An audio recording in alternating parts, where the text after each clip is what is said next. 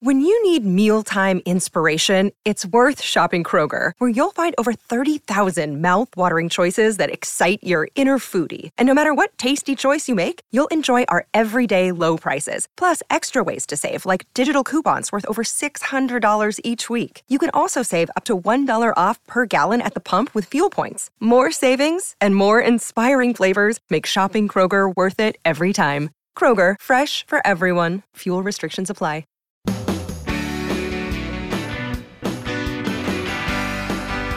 Welcome to the Clark Howard Show, where our mission is to serve you and empower you so you make better financial decisions in your life. And I hope you've made the decision to sign up for our free newsletters at clark.com/newsletter.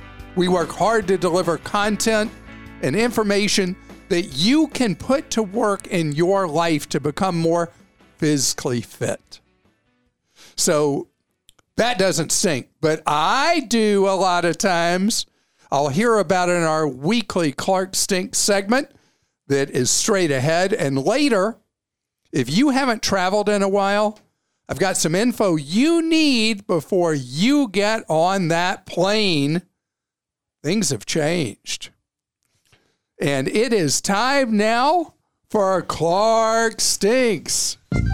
I should have never encouraged you to speak. You must think I'm pretty stupid. You should be ashamed of yourself. Well, maybe I'm wrong. Maybe I'm wrong. Maybe you're right, pal. And without further ado, here's Krista with how I'm stinking it up right now. Here's another option to enjoy the benefits of yoga without paying big bucks. There are great apps out there like Down Dog Yoga that you do pay for, but a year's worth of yoga is less than a month at a studio or dynamic, customizable practices.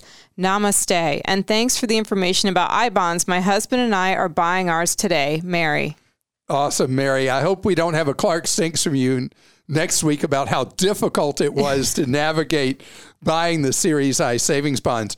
On the yoga, people are going back in person in big numbers. People have missed being with people. And there's a camaraderie and like an encouragement you get going to a group yoga class that I don't feel like you get from one of the apps. Right. But remember, the person was shocked that you would pay for yoga because it's so expensive. Right. But, when I use Down Dog, I did use during COVID, I was using Down Dog. I found that I got to where my form was not really right on a lot of the things I was doing. And I had to get one of those mirrors from Walmart that I could put and see how I was doing and be like, oh no. An actual mirror. Because, there's a very expensive device called the Mirror. No, this was like a $10 mirror from Walmart, the kind you put on the back of a closet door. And so I had that and I could see, I don't look like the app at all doing that position. So I benefit from being scolded by a yoga instructor that no, do this, do that, whatever.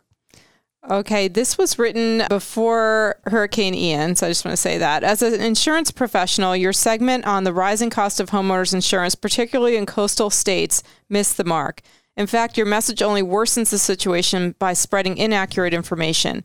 The primary drivers of rising premiums in states susceptible to natural disaster are not actually tied to extreme weather, as you suggest. It is a result of three main factors: legal system abuse, which is lawsuit, inflation, third-party litigation funding, and nuclear verdicts, etc., fraud and abuse, false and exaggerated claims, bid rigging by contractors, repair scams, and out-of-state opportunities, and government interference with the marketplace that allows insurers to accurately price risk. Take Florida, for example, where there has not been a hurricane that has caused major damage since 2018, yet where property insurance is in a complete meltdown. The state accounts for roughly 7% of the nation's homeowners' claims, but is facing 76% of the nation's homeowners' insurance lawsuits due to lawsuit abuse. Louisiana and California are other examples of states where the marketplace is not functioning properly due to abuse, fraud, and government interference. In these instances, insurance may have no other choice but to exit a market completely, and that's from Evan. Evan, thank you. And what you said about Florida, the lawsuit thing, is completely true.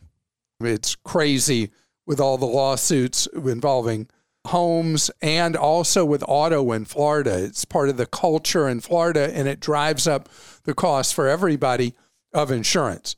As we've just seen, though, with the tragic hurricane, the cost of those claims is going to be gigantic. And for insurers, so many national insurers abandoned Florida because of the inability to properly calculate actuarial risk. So yes, there's been cost pressures in Florida because of the lawsuits and nuisance claims and all that and the fraud.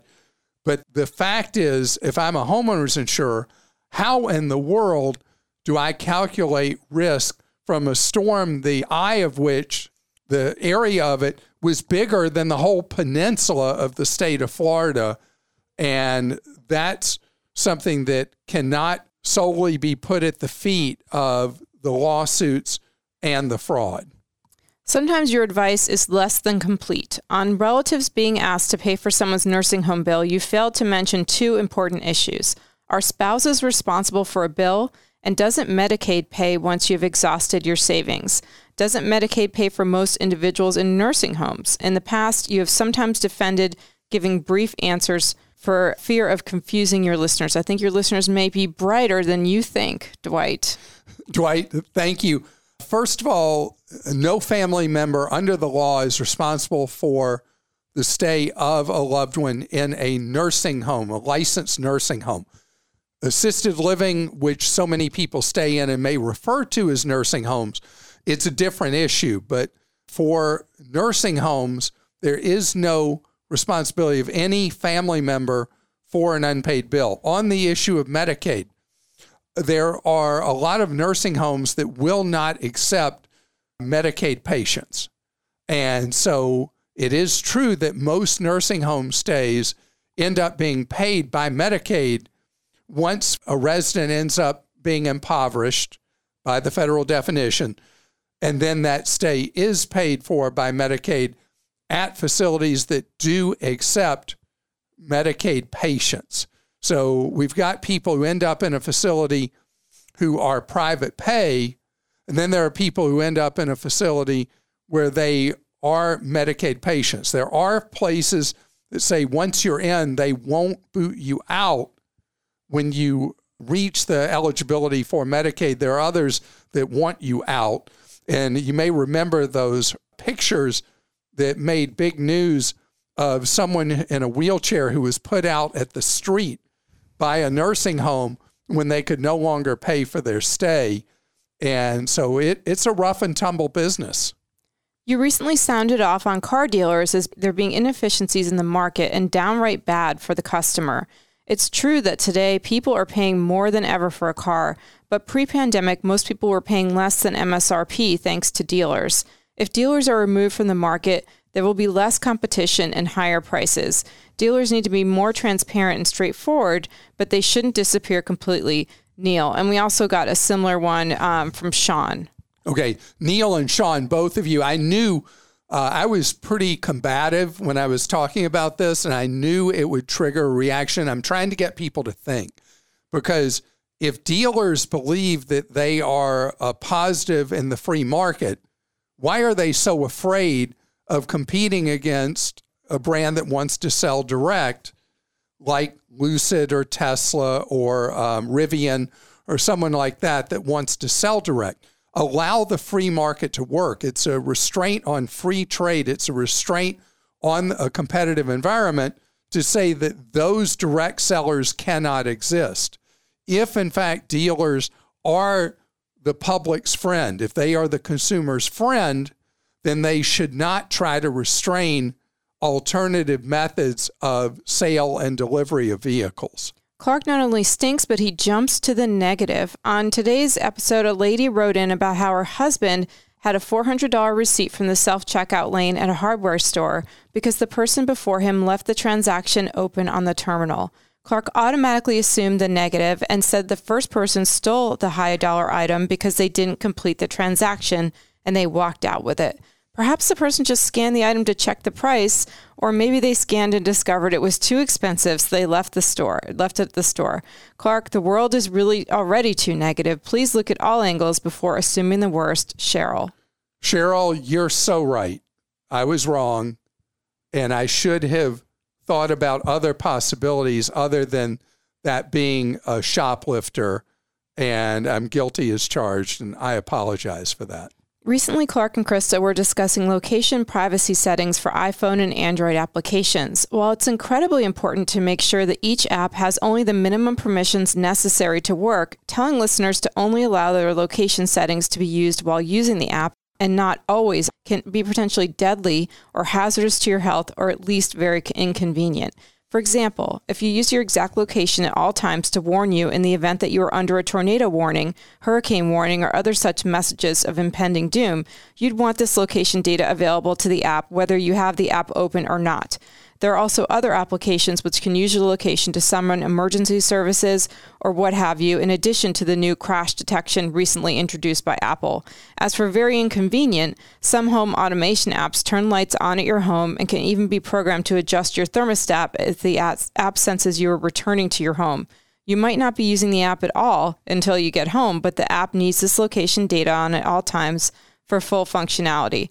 The best bet is to make certain that you trust the app provider and not some sketchy app where you don't know what will be done with your location data. That is a very valid point, that there are certain apps that only really function well if you give them those permissions. I'm having that right now with Life 360 that's upset that I'm not giving them always on permission to track me at all times. And so I'm very careful when I give an app the ability to track my location. And the point of this poster is very clear that there are apps that only can do what you want them to do if you do provide access to always on location data. And so this push and pull with privacy and functionality is a real issue. Now, I want to talk about DuckDuckGo has a new app that will track for you what apps are taking your information and using it for what may be untoward purposes. And if you use their new app, and it's a beta, you have to be invited in, it will give you a report each day who's using your data and how they're using it in ways you might not like. And you can block them from using your data and selling it off if you wish, just by having the DuckDuckGo app. And there's going to be more and more of these things, like Apple with the thing where you have to give the permissions for an app to track you and use your information, which has upset Facebook so much with Apple, is we have had these apps that have had carte blanche to use our information however they wish. And now there's the counter. How do we get some control back in our lives? Okay, I normally love Clark and quote him constantly, but when I listen to his advice, cash is king, cash is it, you have earned the reward of not having to pay interest at all, Clark says, you can't expect, well, I'm going to earn more on it, so I should borrow money at 1.5%. Uh-oh, pay cash, be done. I know you own that Model Y free and clear, and I paid off my 1.8% car loan. I made a huge mistake. I should have kept my cash. I would be earning more interest in my high-yield savings or on a short-term CD than I would have even more extra cash in case of an emergency. In this case, I wish I hadn't listened to Clark. Rachel. Rachel, thank you. All right, so Rachel, what I was talking about with cash is king is people who are in debt with credit cards. And I want them to get back control in their lives. I want you, if you're paying on high interest credit cards and owe a balance, and people with balances on credit cards overwhelmingly expect to be in debt 1 to 3 years with that credit card debt. That's who I'm talking to. If you're someone who has your finances well under control, you're not paying 18% to Visa or MasterCard, that wasn't for you. It's for people who I want to get back control, to get that debt out of their lives that is like a cancer when you're paying for your wallet, when you're paying huge interest on credit cards. And it was not about the overall universe about how you handle money. I use credit cards every single day, but I'm a net payer. I pay the balance in full. Different situation. I love Clark and always feel like he gives great advice for the best bang for your buck, but he completely missed the mark on political donations. I had a few of these, by the way. I've worked in campaign finance for over 15 years, and dark money groups can and will sell your information. Also, they do not have to answer to anyone and typically have huge administrative costs where little goes to help a candidate. Additionally, campaigns can only use official campaign funds to pay their staff and buy ads, and campaigns can get a significant discount on their ad buys that dark money groups do not get. Any federal campaign can accept anonymous cash donations of $50, and there's no limit to how many of those they can accept. Any contribution by check or cash does get publicly reported. However, online credit card donations are typically reported at any amount. I've dedicated my life's work to ensuring transparent and open elections and campaigns, and dark money groups are not efficient for candidates or the American people. Christy. Christy, thank you for your post.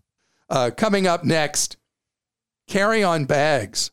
I've noticed when I'm flying, they're getting bigger and bigger to be the size of a small house. I'm seeing come on these planes. And the empire's striking back. The airlines are cracking down because of what people are bringing on. We need to talk about that with your holiday travel coming up. What to expect at the airport. This episode is brought to you by Reese's Peanut Butter Cups. In breaking news, leading scientists worldwide are conducting experiments to determine if Reese's Peanut Butter Cups are the perfect combination of peanut butter and chocolate. However, it appears the study was inconclusive, as the scientists couldn't help but eat all the Reese's. Because when you want something sweet, you can't do better than Reese's. Find Reese's now at a store near you. Look, Bumble knows you're exhausted by dating.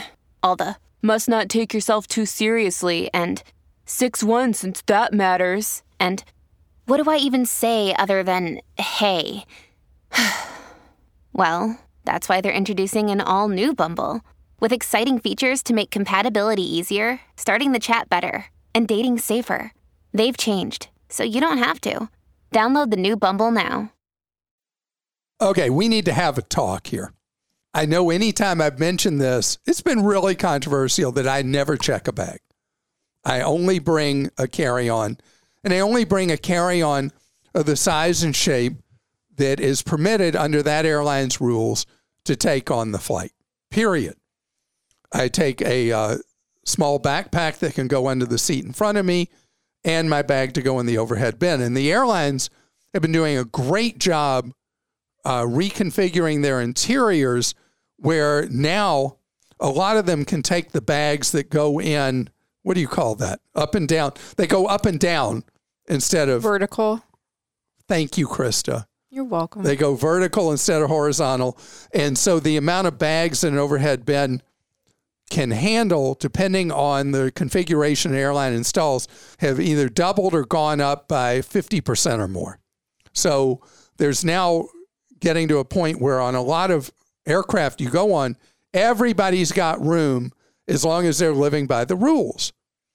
But I've been noticing this woman came on a flight the other day with a duffel that looked big enough to hold a small person in it.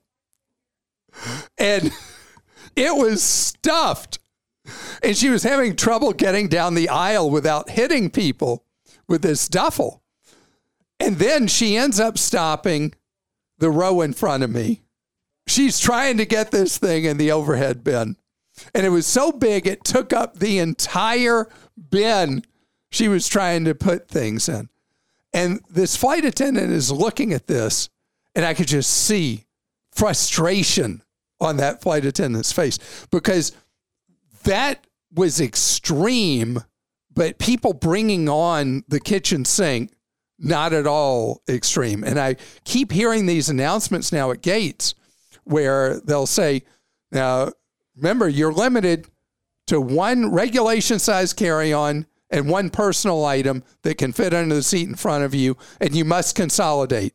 Because if you get up here to board and you've got more than 1 and 1, you're not going on. Now, I have noticed that airlines that have these primo flyers that get to go on first, that they're just kind of waved on even when they're carrying more than what they're told they're allowed to carry.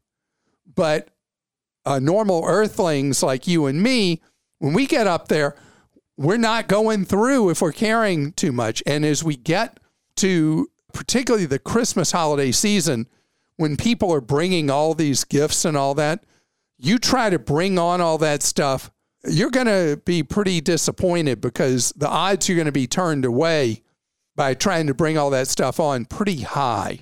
You know, when the loads were really low on the planes in 20 and part of 21, when people really weren't flying, the airlines were having such a tough time.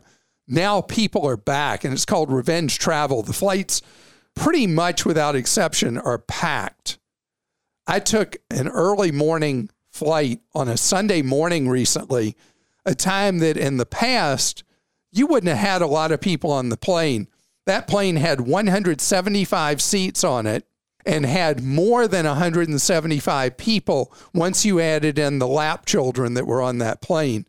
And so we've all got to play nice together here because there's only so much room. Another thing, if you're a germaphobe, the era of the planes being ultra sanitized and all those procedures the airlines were doing, they're over. I've noticed when I use the elegant restroom facilities on airplanes lately, that the restrooms are generally pretty disgustingly filthy. They're not being cleaned at all like they were before, and there's more people on the planes. But the area around you and all that, not so sanitary. So you probably need to bring on, one of those little packs of wipes and clean the area yourself. I am not a germaphobe, and I've never met a germ that I was worried about. Maybe I should be. But Krista, you fly lately as much as I do. You've been flying a whole lot. Mm-hmm. Are you seeing that as well, that the planes are not as clean as they were before? Yeah, I'm seeing stuff left in the backseat pockets. But I've been doing this wipe down thing for years. Oh, you do? I was ahead of COVID. Really? Yes. You take the... I've always brought wipes on. Yeah. Huh. And I wipe down the tray and the sidearms and then I go into a hotel room and I wipe down the remote. They were cleaning those and putting them in baggies in the hotels, but I noticed that's not happening anymore either. Like we're going backwards to, I appreciate cleanliness. So you're worried you're going to get some kind of crud from stuff? I don't know. It just grosses me out. So. Oh. See, I figure I'm building up extra immunity by being exposed to germs all the time. You probably are, but I don't know. There's certain things with me. Okay. Well, let's have some questions. Okay, this is from Gerald in California. We are looking to start international travel again, specifically to Japan, where they will be easing travel restrictions. Given that the chance of getting mildly to critically ill is still a very real possibility, what are your recommendations for getting international coverage health insurance? This is a great question, Gerald, and let me tell you that Japan is fully reopening. They did this thing for a while where you had to be part of some kind of hermetically sealed tour group, and they limited how many people, and then they expanded the limit. Now they're going back to people just being able to come. And Japan is a phenomenally fantastic tourist destination. Historically, it was a business travel destination. Tourists didn't think of it. It was great, and the cost of a trip to Japan is a lot cheaper than it used to be once you get there. At one time, Tokyo was the most expensive city in the world to travel to, not anymore. Now to your question, it's very easy to buy an international travel health insurance policy, and they cover a lot of the stuff that you may be worried about. You fall, you break your arm, you get an illness while you're there, that kind of stuff. The most inexpensive policies you buy typically for a time period, a week-long trip, 2-week trip, whatever. Premium goes up the longer you travel, but not in concert. So the longer you stay, the premium doesn't go up in equal dollars. What the policies cover, though, do vary. An inexpensive policy will pay for some basic medical care outside the United States. A more expensive one, a more involved one, will pay for medevac if you need it. It may even pay, an extreme one may pay for you to be on a medical aircraft to go to a medical facility, maybe even in the United States, whatever. Those get really expensive. If you go to insuremytrip.com or other similar trip insurance kind of sellers, you can specifically select a search for travel medical insurance policies. The simplest, cheapest, maybe $5 or $10. They're not going to do a whole lot for you. You're going to typically pay $50, $75, $100, somewhere in that range for a travel medical insurance policy that has some real meat to it. And have fun in Japan. Ohayou gozaimasu. Bill in Georgia says, I know Clark loves Aldi and he buys golf balls for $0.25 a piece. Where do you get those? I saw a YouTube video where a guy bought a set of golf clubs from Aldi for $100 and something. He loved the irons. So I haven't seen golf clubs recently at Aldi, but the golf balls I bought at Walmart before. And they come in like this unadorned mesh package. And it just says, use golf balls on it or something. They're really, really inexpensive. They're beat up, but they sure are cheap. Got to go back to the guy who wrote in that his kids had the golf ball business where they were selling the used golf balls. How about those kids? Oh, golf clubs, a cheap place to buy like a starter set of golf clubs is eBay. Laureen in Pennsylvania says, I bought a lemon MegTag washer. 3 days after the warranty expired, the mechanism that holds the lid to the body cracked the lid. I pestered them and they gave us a new lid, but we had to pay for installation. Now the same thing has happened again, but on a different side. Do I have any recourse? No more lonely Maytag repairman. The washer's about 4 years old. So, Laureen, I think I'd just suck it up, pay this one more repair. And if you ended up with a real lemon of a washer, if it croaks, next time it croaks, I think then you just got to call it a loss and you replace the washer. I'm really sorry this has happened. My experience with washers is they're so, sometimes they just go on and on and on. Doesn't seem to matter what brand. And other times they just don't work right and they have problems with them. And right now I can say that we've been very lucky with our washer and dryer, and I hope our luck remains. And I'm sorry that yours has been such a dud, but now that you're 4 years out, trying to get the manufacturer to pay for repairs is very unlikely.